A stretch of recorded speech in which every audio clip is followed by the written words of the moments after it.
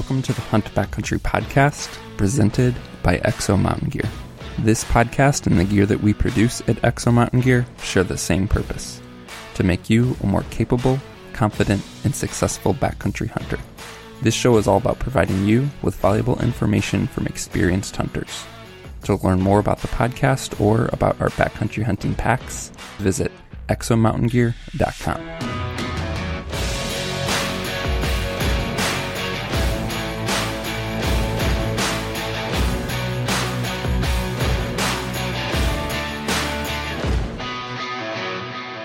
Well, guys, welcome to episode 166. One of the most common questions we get has to do with scouting and finding animals and knowing that you're heading into a good area when you've never been there before. Our guest helps us break that down using digital resources, but with unique perspective. Our guest is Dr. Everett Hanna, and he's talking with us about the science of scouting. So Everett has a unique background in that professionally he is a wildlife biologist, and he's also a hunter himself. And so he's used science and scientific resources and academic resources to help him in his digital scouting. So everyday guys like myself, not a scientist, not in academics, he's going to help us understand how we can use some of those resources, such as research papers, abstracts, and more, to help with our scouting. So we can pair this information with onX Maps. We can look at the research that's been done in the field and use that data to help us be more successful in our hunts. And we're going to break all of that down for you in this episode. If you want to get in contact with Everett Hanna, you can catch him on Instagram at Dr. Wildlife Bio. Before we get into that, I want to remind you guys about the Tight Spot and Ripcord giveaway for this month, March of 2019. Just go to exomountaingear.com/podcast. You'll see the giveaway link there where you can enter to win a Tight Spot quiver of your choice and also a Ripcord arrow rest of your choice. Finally, thanks to Brandon Gregory for the iTunes review. Guys, we always love hearing your feedback, whether that's a review or an email to us directly, and we thank you guys for doing that. So Brandon, send us your shipping information. We want to send you some Exo Mountain Gear and Hunt Backcountry podcast swag. Listeners, if you want to get in touch with us, you can leave that review. We'll check those out. Or you can just always email us directly to podcast@exomountaingear.com. Thanks as always for tuning in. Let's get into this conversation on the science of scouting with Dr. Everett Hanna.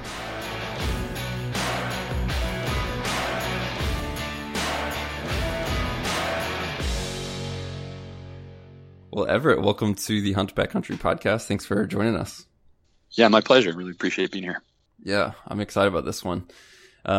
So just to give context, you're a wildlife biologist up in Canada. So is that so full-time? Do you teach as a wildlife biologist then?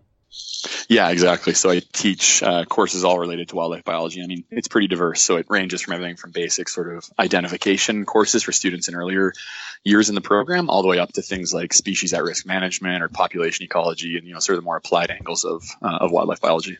Okay. And have you been in higher ed the whole time? So you obviously got your education. Did you go straight into teaching?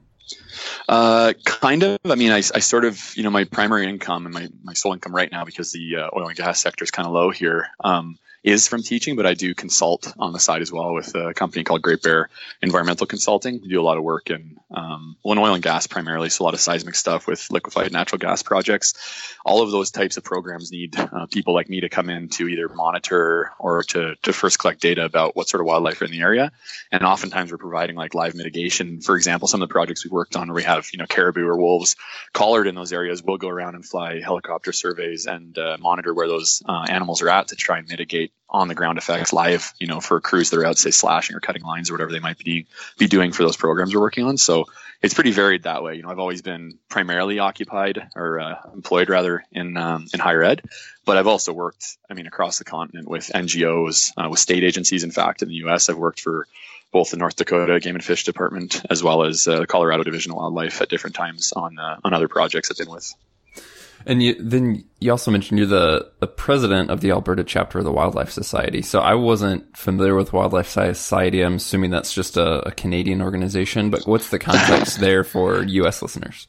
Yeah, you know what? Actually, that's a great point you made because the Wildlife Society is American, in fact.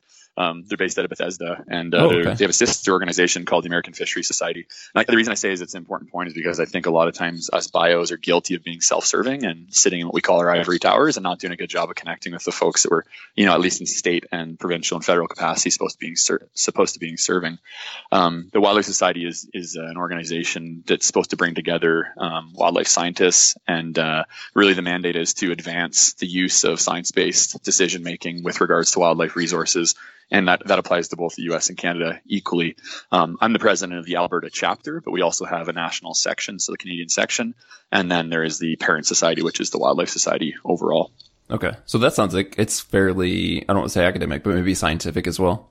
It is, yeah. One of our real things we focus on is student engagement, but we're certainly serving students that are in the sciences and the wildlife sciences already. We open we have our conference, our annual conference in AGM next semester in Canmore in Alberta in the mountains actually. So I'm looking forward to that little trip. We do open it to the public, and we do things like public talks, and we do outreach throughout the year. But really, the focus is sort of internal in that way, I would say, in most capacities. Gotcha. Okay.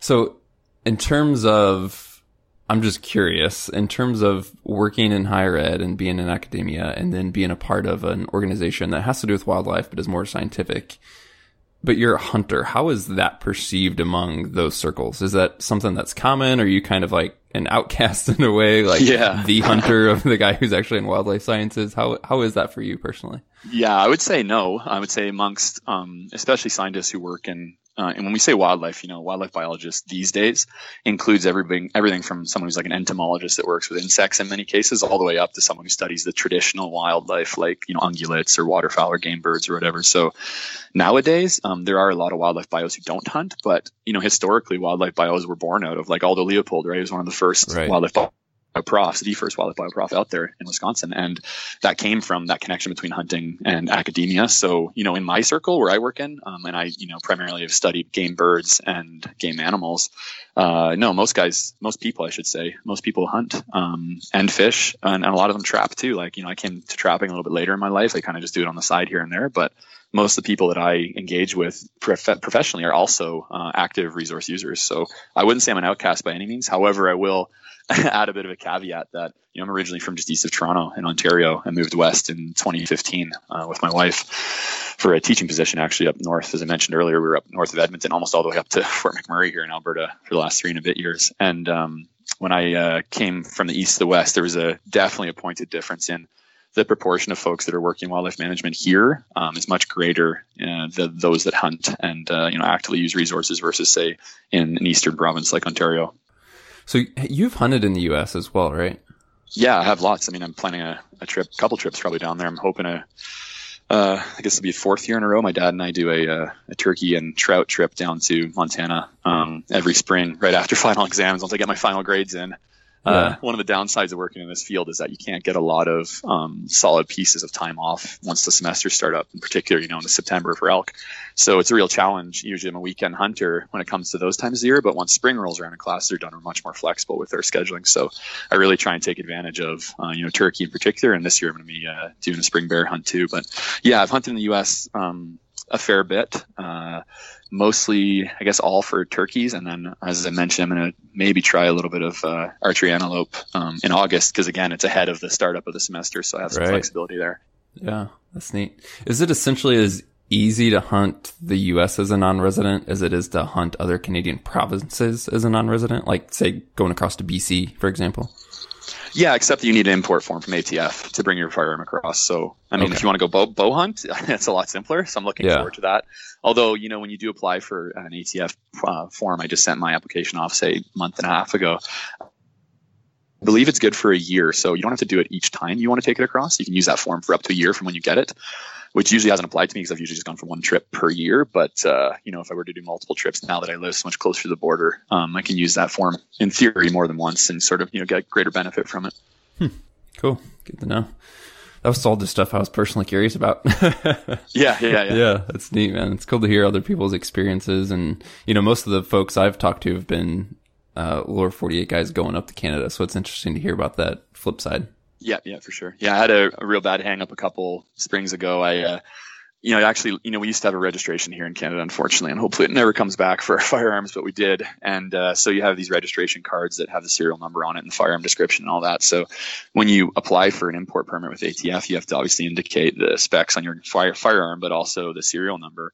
And so when I filled out my form a couple years ago, I guess I didn't look at the receiver of my shotgun. It's a Remington, 870 for turkey. I just looked at the registration card and I pulled the wrong one out for my dad's old 870. Didn't know, sent it off to ATF, got approved because they don't check it out. Got to the border and, all set up, trucks packed. We got our, everything ready to go. Cooler full of dry ice for the turkeys and whatever. And some officer, of course, first time ever, decides to check the serial number on the receiver and compare it to the import form. Anyways, long story short, we got hung up at the border for a day, wasted a day of our trip, and we were able to use a fax or an email and scanning machine from a hotel we stayed at the border to get a quick approval from ATF. So nowadays, when they do it via email, it's a lot quicker. You don't have to fax things. Like when I first started 10, 12 years ago, they were not nearly as nimble as they are now, but they turned it right around and we got it fixed, and we got a heck of a story now as a result. Yeah. Wow. Yeah. So they are pretty serious at times with that stuff. You do have to make sure you got your ducks in a row. Yeah, for sure. Wow.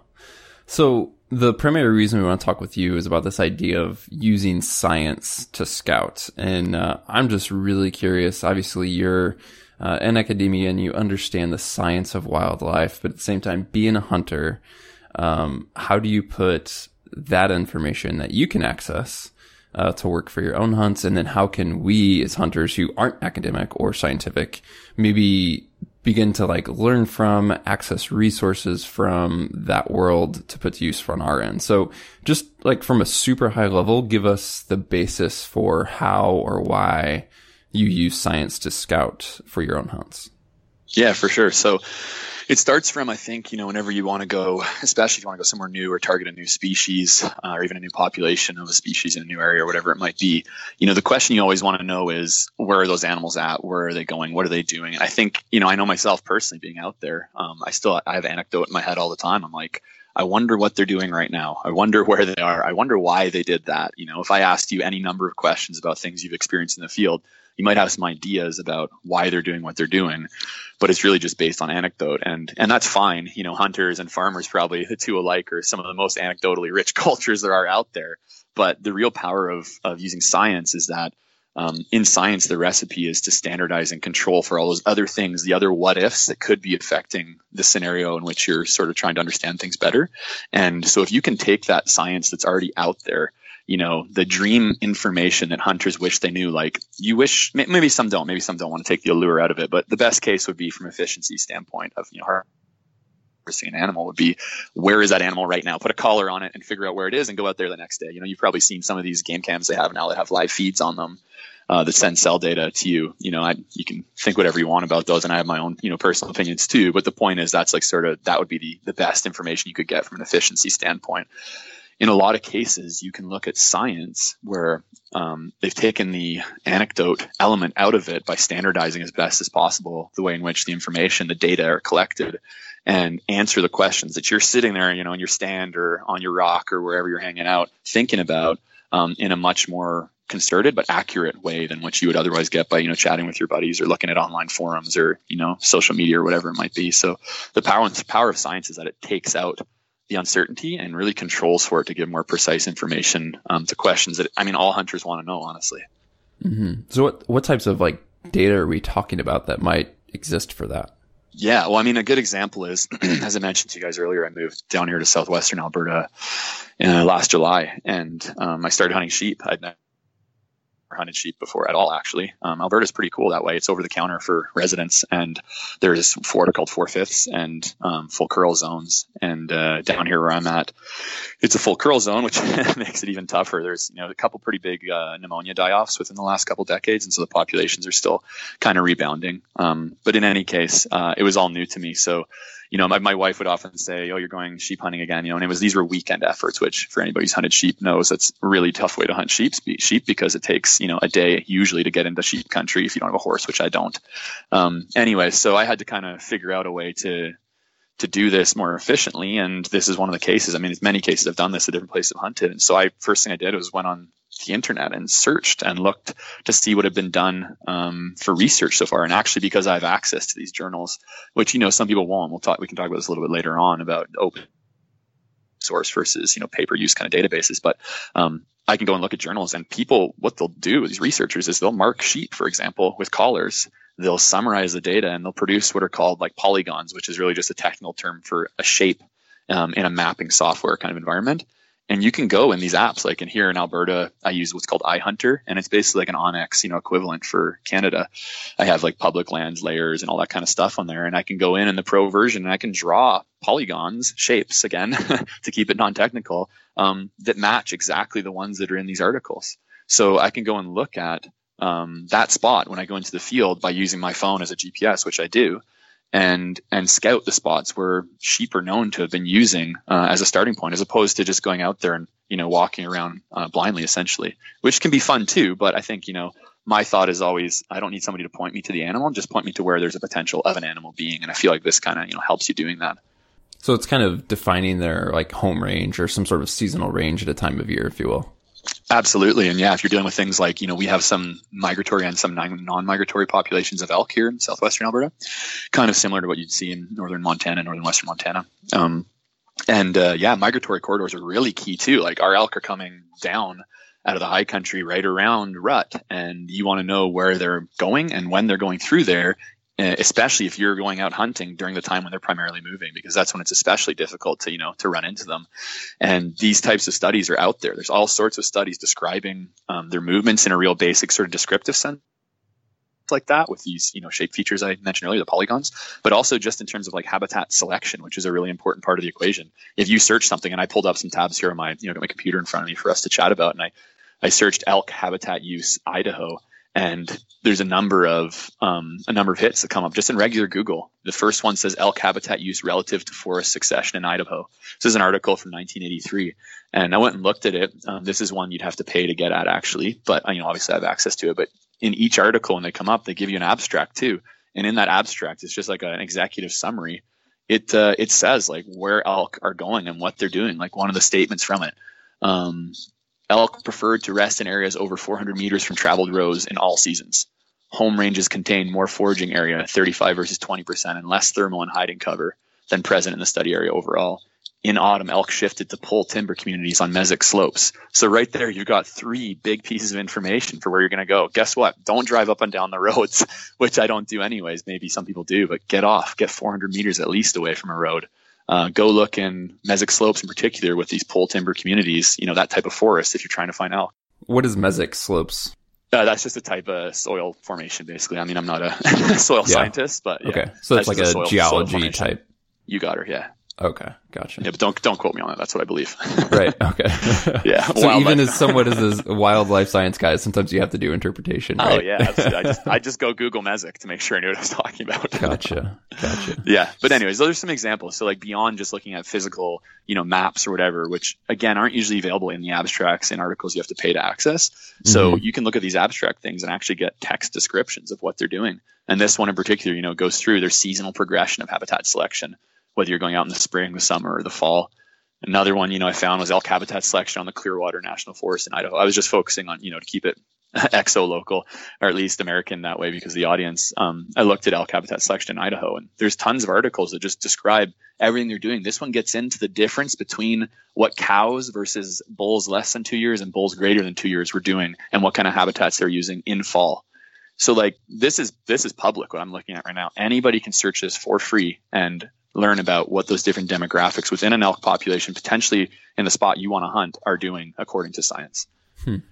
So I'm familiar, having hunted Colorado quite a few years. They actually, I think, do a pretty good job at least showing you some data. I'm not sure how up to date it is, but for example, you can go through their resources. You can see like migratory patterns, which you mentioned. You can see summer range, and then I think what they call summer concentration areas, which are, I would presume, just a more, higher density concentration of the overall range. Right. And they just publish that as part of their resources.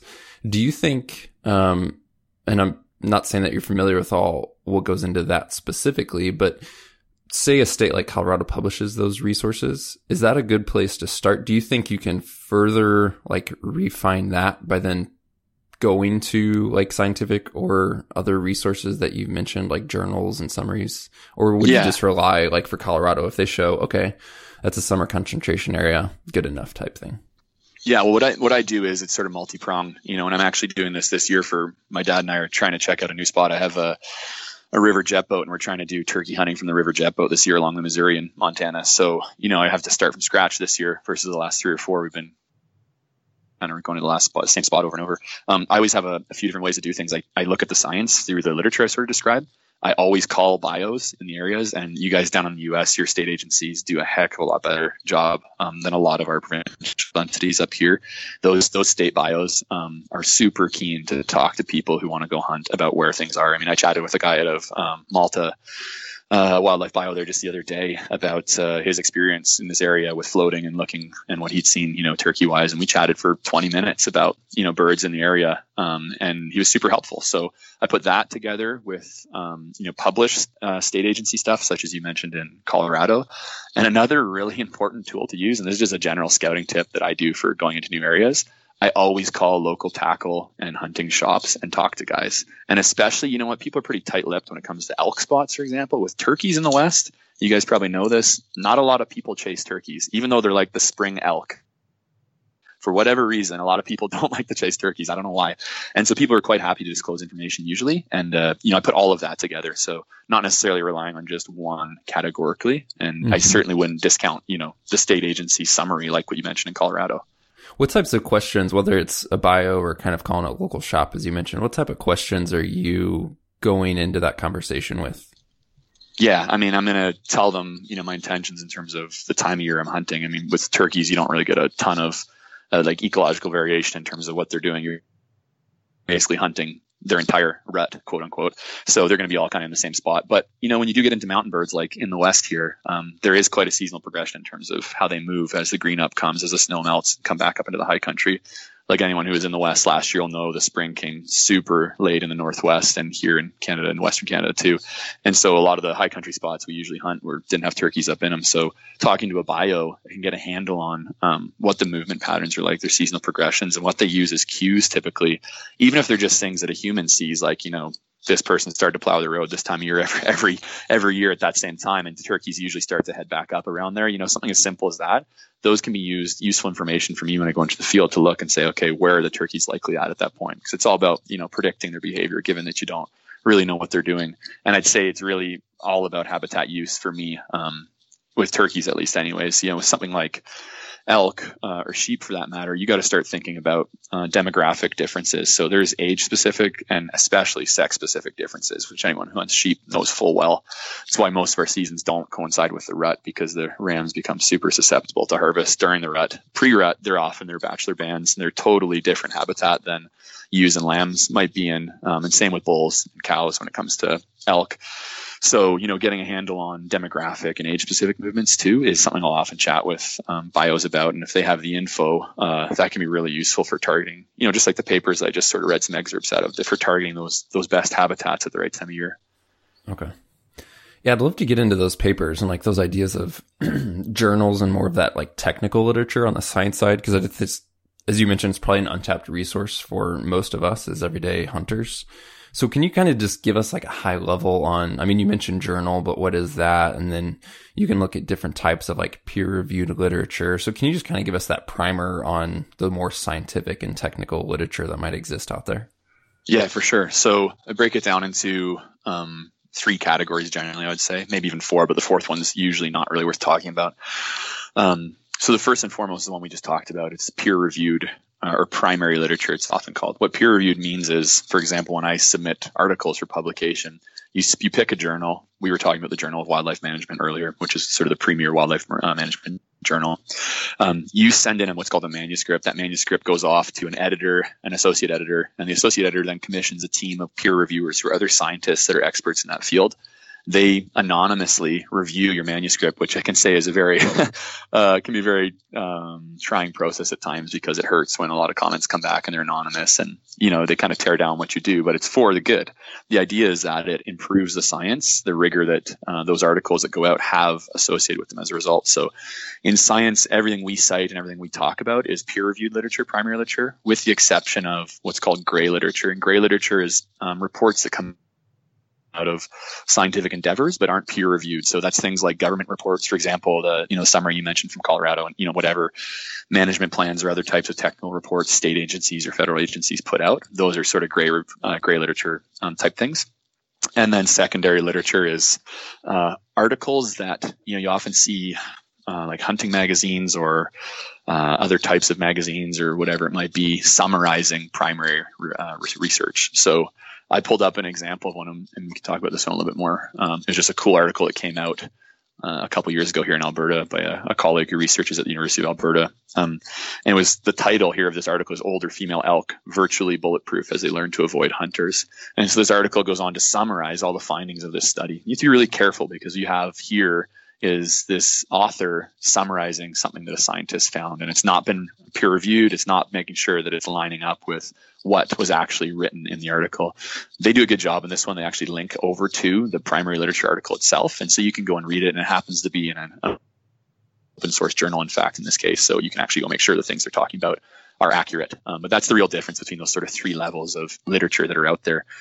The peer-reviewed is definitely, the most rigorous one. There's a lot that goes into every single article that gets pumped out there. And then the gray is still, I'd call it trustworthy. I wouldn't worry so much about checking the info on those. I usually take them for what they're worth.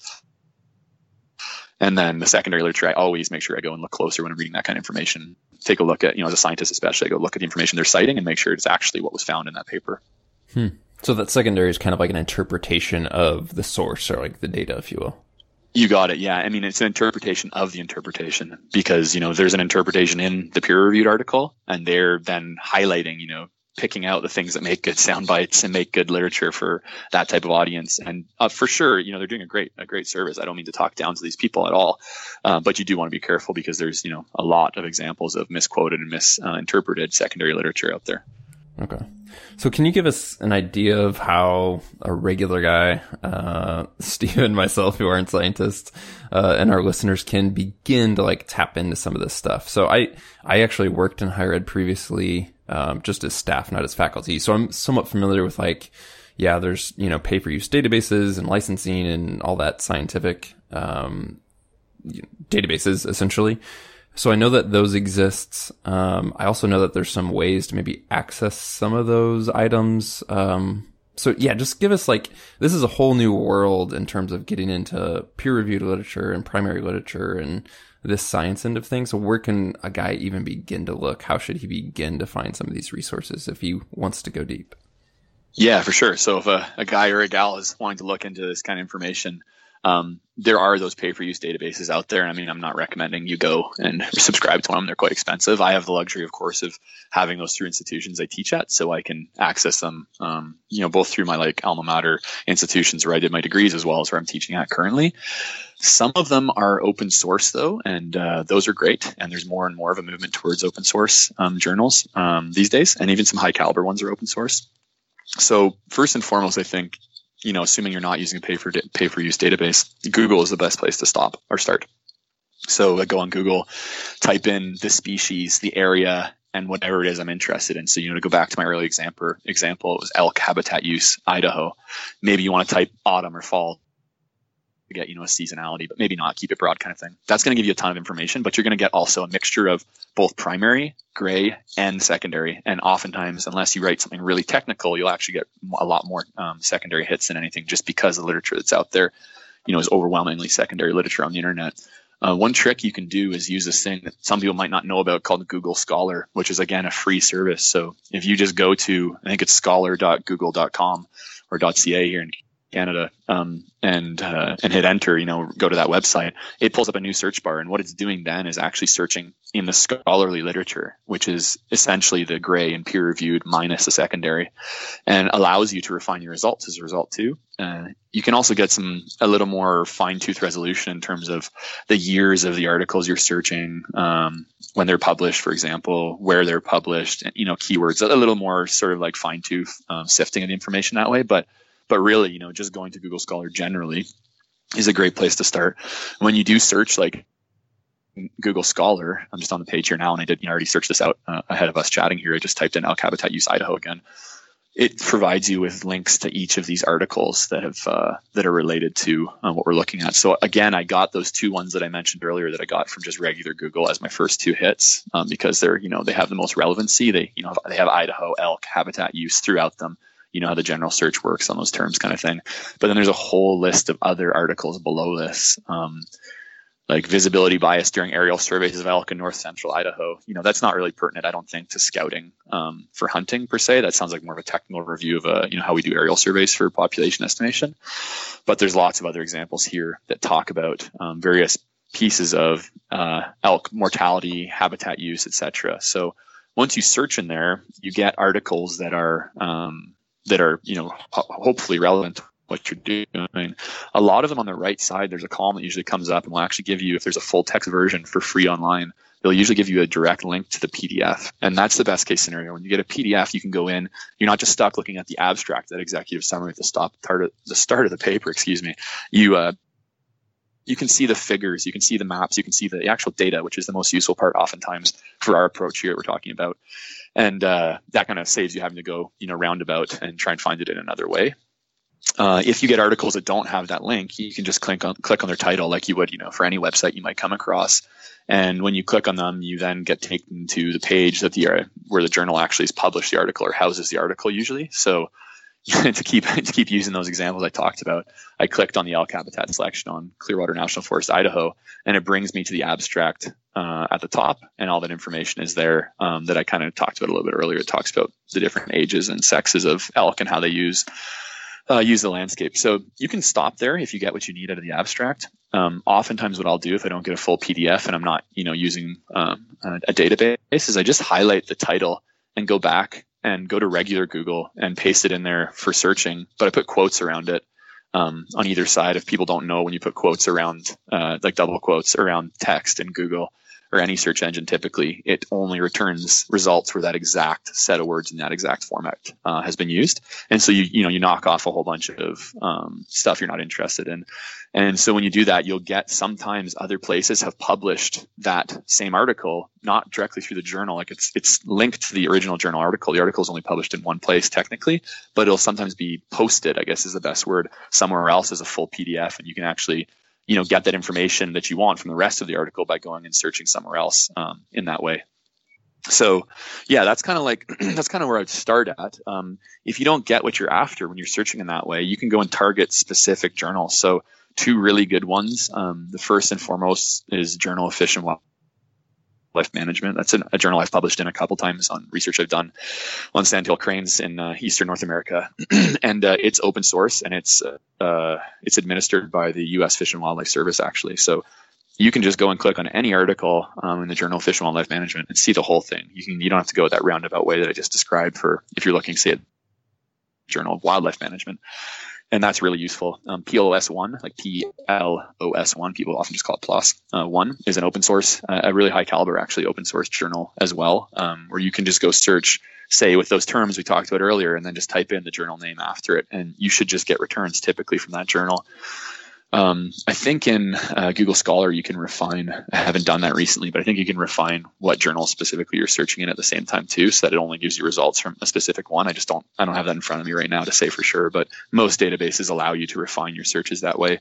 So you can, in essence, ensure you're pretty much only getting full source or full text articles that way, which really is much more useful for a guy who wants to go and, scroll down to the results section of a paper and look for the maps that show where the tracking fixes were located for an elk or a sheep or whatever it is. So if a guy's interested in narrowing down a focus, like into a region of a state, most hunters are obviously thinking of like a unit or a hunting zone, but those areas won't necessarily line up with how that technical data is presented, right? So how can they say, I don't want to just learn about, elk habitat in Idaho in general, but I want to narrow down this specific area? What are some tips on maybe they know what zone or region or unit they want to hunt? How can they find some literature more associated with that area? Should they search by like you mentioned Clearwater Forest earlier, like what types of ways can they narrow that down if this data doesn't obviously refer to hunting units or zones? Yeah, I mean, and sometimes they will, because, obviously if they're in management-oriented journals, the implications of the data are obviously at the management unit scale. So sometimes you get lucky and they are already that way.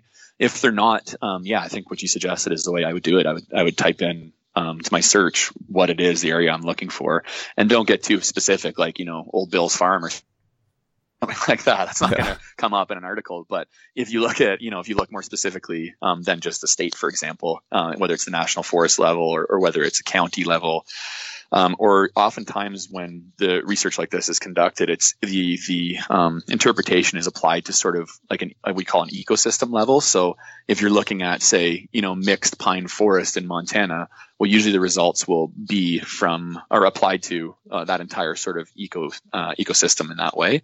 So you could kind of consider where you're hunting, if it's like, grasslands, or if it's the foothills, or if it's the mountains, or, if you're in the interior, whatever it might be, and add that in to get a little more resolution. At the end of the day, you can't help it if someone hasn't studied in the area specifically you're trying to go to. Well, the next best thing you're going to do is look at comparable data, from somewhere else. So, for example, I said I'm trying to hunt turkeys along the Missouri. I don't need to find the turkey that I'm going to hunt and what it did last year. It can be turkeys that were in that area, or it can be turkeys that were in a comparable area somewhere else along the Missouri, or maybe some other river, like the Milk River a little further north, that can give me still that insight to the ecology in that spot that I can then take and apply. So, in the tracking data context that I mentioned to start off with, that's the best case scenario, when you can get polygons that line up exactly with where you want to go hunt, or at least roughly where you want to go hunt. I guess the other side that I would sort of offer is that instead of picking a spot to go hunt, why not go where the literature tells you, which is what I kind of did with sheep scouting. I have lots of places, it's all public land along the eastern slopes here in Alberta for the most part. I have tons of places I could go hunt just because, I landed my finger there on a map, or I know somebody, has gone there before. But if I really want to use this information we're talking about, then it makes a lot more sense to take a look at the literature first and say, hey, there's good info for this spot. Why don't I go explore there? Yeah. Great point. Just some helpful tips if guys, they go this route, they start looking at journals, but maybe they just get overwhelmed by understanding the technical language and jargon and things like that. I mean, do you have any recommendations other than just firing up Google and trying to figure out what the heck this actually means in plain Jane English? Yeah. I mean, not necessarily, to move away from the starting point we discussed of using Google, but I think, practice makes perfect. So I would say first and foremost, like, even for someone like me, take some solace in the fact that I still have a hard time at times. I think all scientists do, when it's something that's, your discipline, it's someone else's writing, and scientific writing is super dense by nature. It's supposed to be succinct, right? So as much of the fluff removed as possible. In one sentence, you could be saying, 3 important things as it relates to what you're looking at, and they could all be related, but somewhat separate topics or items at least. And so have some faith that you'll get better at it if you practice a little bit, and know that even for, people who are well seasoned, it still is a challenge at times to take dense reading and make sense of it. In terms of practical solutions, aside from that sort of, reassurance, is just to break out the words in a sentence or in a part of a concept that you're looking at, and just search them in Google generally. That's what I do. Even, like I said, we were talking about mesic soils earlier, and I honestly don't know that off the top of my head. I was freeballing a little bit there, but I'm pretty sure I got it right. But if I don't know for sure, I just pop those terms out and throw them into a general Google search, and it'll explain to you. There's so much information on the internet now. It'll explain to you what that word means and what they're talking about in that context, and you can, piece it together. It takes a little bit of work, but I know for me, that's, a lot of the fun of the game. A lot of times guys get drawn away from the actual part of the hunt that involves figuring out where to go and what animals are doing. They just want to get out there and, get after something. But for me, that's kind of, all part and parcel, part of the challenge. So I would say just break it down as best you can, into pieces, and then use something just like Google. That's what you're gonna have access to at home, and see what's out there for interpreting that information. Let's talk a little bit more about how you put all this information to use in the field. So things like you mentioned, you have these polygons, you have these areas. You mentioned iHunter or something like OnX. So when you have like polygon data or spatial data, are you like specifically using some sort of like KML file, like actually using a data file? Or are you just basically looking at their map, pulling up your map and drawing your own, sort of areas? Like get into some of your process, I would say, of taking data that we've talked about and then putting that into practice. Yeah. So the latter, luckily, because explaining the process of, importing KML data gets a little more complicated. Not to say that's over, everybody's head who's listening, but it's just easier not to get into the weeds too much. That is an option. But for me, in terms of, the precision with which I need when I'm in the field, it's simple as taking my app, whichever one I'm using, whether I'm in the US or in Canada, and pulling up an article if I have, say, spatial data, and roughly tracing that line, getting into a close enough scale that I'm making sure the line's roughly in the right spot. But it's not like at the end of the day, I'm going to go out there and, if I'm on one side of my line, according to my GPS versus the other, I'm going to say this is good and this is bad. It's a continuum, right? So as long as I got a rough sort of spot as to where those data were collected from, then I'm good to go. A big part of it is going out into the field and what I call ground truthing the data. So, at the end of the day, we're just starting the scouting process with this sort of approach. The scouting really happens with, if you use cameras, for example, getting out there and putting cameras out to truth the data, but also just going out there and walking around. So with sheep hunting, for example, a lot of my time was going out and visiting these sites. And actually, some of these data were 15 years old. So, who knows what's changed since then in terms of habitat quality as a result of disturbance or, whatever. And so a lot of my time was more scouting than hunting. And a lot of that involved first figuring out where to go. But then when I got out there, all I do when I'm walking around is I'm dropping waypoints everywhere. Every time I see tracks, every time I see scat, every time I see a bed up on a talus slope, I'm putting down waypoints that say, there's sheep here. You can sometimes distinguish ram from ewe tracks if you get a good print, but it's pretty darn hard. So usually it's just a general sort of, there's sheep here, there aren't sheep here. And another layer of complexity there, as I kind of touched on earlier, is, the rams and the ewes aren't hanging out at the same time or the same place rather in September and October. So that's kind of challenging, but nonetheless, I'm still looking for spots where sheep are. And then, when I'm back from the field or even in the tent at night, I'll take a look at my data I've collected and start to kind of look at the landscape. I use satellite imagery as my layer. I think most guys probably do that too. And I look at what the habitat is underneath. What's the connection to the other pieces around it? Something we often talk about when we're studying wildlife is to try, and it sounds kind of silly, but like to try and put yourself in that wildlife's eyes. What is it looking at? What's the scale at which it's interpreting its environment? Is a mountain 6 peaks away important to a sheep on this peak you're on? Or is it more about the composition of meadows and slopes and proximity to cliffs on that one slope that you're looking at or that hanging valley that you're in? And when you start to do that at a landscape level and look at the information you've collected in compilation with, if you have the luxury of, spatial data from some sort of report, you can start to get a really solid understanding of how the animal's using that landscape and then target your scouting and your hunting really much more appropriately. And, that applies beyond that spot. You take it and you extrapolate it, right? You apply it to somewhere else outside of that spot where you've collected it. And that's really the best way to improve your efficiency, really your ability as a scouter and as a hunter when you're going to new spots and trying to find new places that, someone else might not look at. You might start seeing patterns on satellite imagery that are just not present to your eye before until you start looking and you condition it to the features where you've collected data from, but also where other people have tracked animals or at least describe the type of habitat they like to use. So that's one way to use those types of data in the field. If you have the spatial stuff, you can do the same thing, remove the part of the equation where you have an existing data set of where these animals went according to tracking data. Say you just have like what we talked about in those abstracts where it says they like this kind of forest, and they like this kind of habitat. You can go in most places online and find maps of sort of broad ecological regions or ecozones within a state or a province that show, where the various forest compositions transition as you go up, say, an altitudinal gradient, or if you move latitudinally up north and south in a state or province. And you can roughly draw those lines into your app very easily.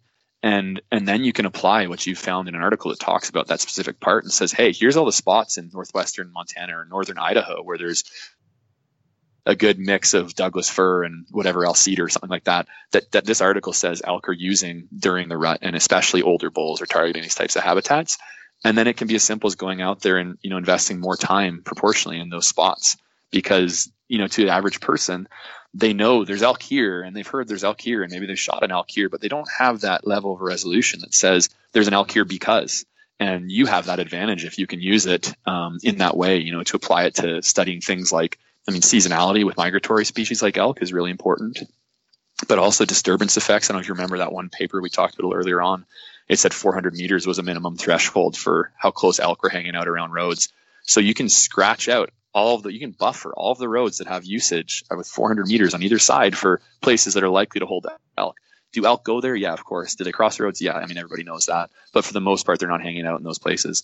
You can target specific food patches that are really important for the animals at given times of year. And you can put those in there as, maybe guys in the East think of like food plots that have been put down. You can think of it in the West of finding natural food plots in the same way that are, disproportionately important to this animal at this time of year, and use that as a spot to target. With elk, especially once hunting starts up, and especially gun hunting, depending what jurisdiction you're in, elk, as everybody knows who's hunted them, become super nocturnal and super sneaky. They love to go into cover, and that can become a really important piece of the equation too. So pieces of habitat that are otherwise super attractive, like a big patch of food that's planted with like a pivot irrigation or something, in an otherwise dry canyon, can become totally unattractive to an elk as a result of disturbance. So if it's within 400 meters of a road or whatever, even though it looks good, that thing relative to an elk is not that accessible to them. So when you start putting them all together, you're basically doing what we do when we study wildlife habitat use and selection. You're looking at the composite, landscape as an animal would see it, and sort of distilling those most important things that they're focusing on. So another one for me, it hasn't been super pertinent. It was kind of important when I hunted down in turkeys down in southwestern Colorado, where it can get pretty dry. I was down near like Pagosa Springs and almost over to Durango. And in those areas, you want to make sure there's water around too. If you're hunting arid environments, which anyone who knows who's hunted the Southwest US is really important. That's another feature that you'll want to add into your sort of search criteria when you're looking at the landscape and pairing it up with whatever you collect in the field, and also whatever you sort of read from the literature, so that at the end of the day you're going to have a map. And if you look at my my iHunter interface for down here in southwestern Alberta, it's really busy, but I know what all of the waypoints are and polygons are that I've drawn, and each of them I put a very descriptive text blurb in with them that says I found this from this article or from this spot or in this day. I'll take a picture, if I find a track, I take a picture of it and I save it with each of those waypoints. So I have this catalog of habitat use, and I'm basically doing science. It's pseudoscience this way while I'm in the field at the same time, collecting those data and then comparing them back to what the literature says or what other people are saying. If I talk to biologists or gun store owners or whatever it might be. Yeah, I was going to ask. So, one thing I've noticed over the years of using OnX a lot in the field for doing exactly what you described, like not necessarily every instance, but in most cases documenting sign at some level, right? Whether that's tracks or scat or what have you. But really, I've realized that that's helpful in the field, and it's helpful when I review it maybe in the tent that night. But I've wondered what's the best way for me to make that information useful when I look at it a year or 2 years later. And basically I was, as you've talked about the science of it, I'm almost thinking I need to make my own abstract essentially of all this data that I've collected. And I'm just curious you touched on it, right? You're adding photos, you're adding descriptions, there's some date data there. But outside of that within the app, are you doing anything to sort of those conclusions you're making from maybe even your own personal data points? Are you documenting that or writing that down in any other method? No, I wouldn't say I'm doing it in any sort of like a concerted fashion. I'm certainly always pulling it all together, but I'd say it's all adaptive. Every year I look back at the year before and pull on that, what I found the year before, or the week before, whatever it might be. And it just keeps building and building and building. So I wouldn't say I'm doing any sort of a formal sort of summary, which might not be a bad idea to, really pull it all together, but that's just not something I've been doing. Gotcha. Yeah. I've just, there's an area I hunted that I have a decent amount of data on that, I know it's going to be 4 or 5 years between hunts. And I'm thinking this made so much sense in context when I was there, but in 4 or 5 years, is it going to make sense, when I come back to it? So I'm just been thinking on, how to take all of that data that in real time begin to make sense and make sure that I can understand it later, essentially. Yeah, and you kind of, indirectly hit on an important point that I might have overlooked a little bit. I talked about disturbance effects with regards to, human disturbance, but another really big one especially for Western hunters is wildfire. Wildfire drives succession in forests. And we often think of it as a bad thing, and we try and suppress wildfires, and rightfully so when they, threaten people's property or livelihoods. But as far as the wild systems go, those are the natural disturbances that occur. And elk, as well as all their ungulates, most people already know this. They respond quite proximally to those changes because the primary productivity, in particular the forage quality, goes up like crazy when a forest burns down and the canopy is all interrupted. So yeah, I know most people know, go somewhere after there's been a fire because it's usually better. But you can, again, go and look at literature that tells you what the successional stages are. And successional stages are just sort of the age categories as a forest regenerates, or any, type of system regenerates after a disturbance. And you can actually get a handle on, okay, this forest fire burned in 2018. This paper says that elk like 2-year-old fires or 3-year-old fires. I'm going to go hit that as a spot the next year or 2 years later, because that's probably a place that elk are going to be targeting as a result. So that element too for disturbance is really important to consider, and especially in the West where, we have large scale wildfires many times, and especially in bad seasons, you get a lot of disturbance that can really open up spots that otherwise, weren't that good because they're a mature forest that just didn't have a ton of forage. Yeah. So on the fires, that's a great point. Do you have any personal feelings on that? Because that's something I've wondered about in terms of when elk tend to prefer to come back to the area after the fire. Is it a year following, 3 years following? Do you think can you make a conclusion about that? Or do you think it kind of just depends on other factors and might differ in different scenarios? Yeah. Well, you might guess what I would do. I would consult the literature. Yeah. I just typed in elk habitat use fire response, and one of the first articles says sex-specific responses of North American elk to habitat manipulation. And it goes on to describe all the forest communities and how they responded to 2- and 3-year-old and 4-year-old burns right here in this article. And this actually happens to be an open source article. Luckily, they got a nice map here that shows their stands. They actually did treatments on the landscape. So this is a field experiment where they manipulated fire regimes and then studied elk habitat use, the responses to those changes. So this is open source right here. I'm looking at it. They present something called the selection ratio, which is maybe an important one to talk about real quick. I don't know, if you have to cut this out time-wise or whatever, but selection ratios are basically a way in which we can put a number to how attractive a type of habitat is to an animal. So we take on the landscape how much this type of habitat's available, and we then look at how much the animal is spending its time in that habitat. If it spends its time in that habitat, proportionally more than that habitat's available on the landscape, that's called a positive selection, where they're actually targeting that type of thing. And if they are selecting it at less than it's available, they're avoiding it. And so we can then use this relatively simple statistic. I mean, there's more complex versions of it, but that's its basic form. And then determine, how much an elk actually wants to go to this or that type of patch of habitat. And this paper here I'm looking at, it's a 2009 paper, does exactly that. They present selection ratios for their control treatments where they didn't burn, and then compare them to burn 2, like a 2-year burn, a 3-year burn, a 4-year burn, and a 5-year burn, both for male and female elk. So your answer is right here. I don't have it in the top of my head, but the answer to the question is right here on my computer screen.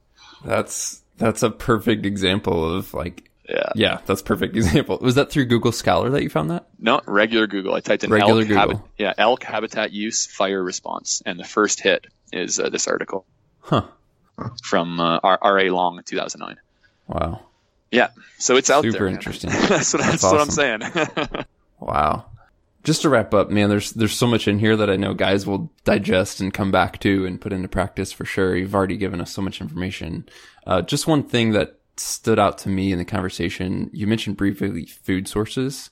And I'm just curious, do you feel like there's much data on food sources that people can use, maybe species specific or area specific, that, whether it's elk or mule deer or sheep or what have you, like from a scientific perspective, that they can begin to narrow down?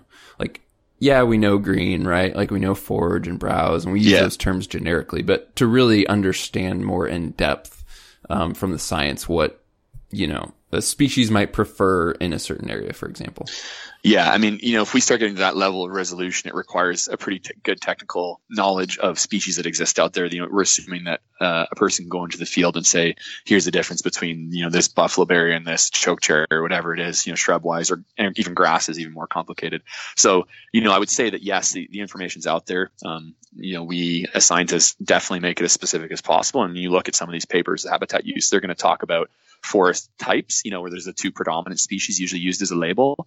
But then when it gets into dietary studies, it's usually broken down into species, and composition of diets are derived in many ways. They can be done through fecal analysis, so collecting feces out in the field and analyzing them. But also, if you get hands on an animal, of course, doing a necropsy. Just did a whole bunch of necropsies that started this week with my second year students on mule deer, and you cut open the rumen, the first part of their 4-part stomach, and you can see essentially exactly what they've been eating. So the information's out there. The biologists have access to it and certainly publish it.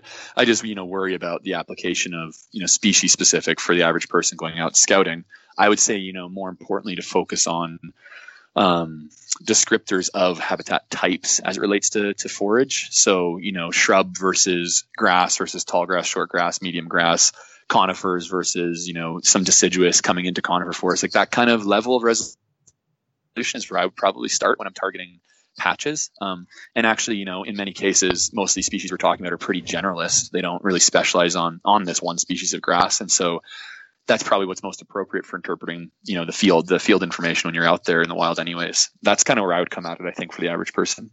Yeah, no, that's great. That's super helpful. Man, jam-packed with info. Really appreciate it. Well, I hope you enjoyed that one, guys. Don't forget the Tight Spot and Ripcord giveaway going on now in March of 2019. Just go to exomountaingear.com/podcast. And again, if you have any questions for Dr. Everett Hanna or want to get in contact with him, you can catch him on Instagram at Dr. Wildlife Bio. So Dr. Wildlife Bio on Instagram. Thank you so much for tuning in. We'll catch you next week.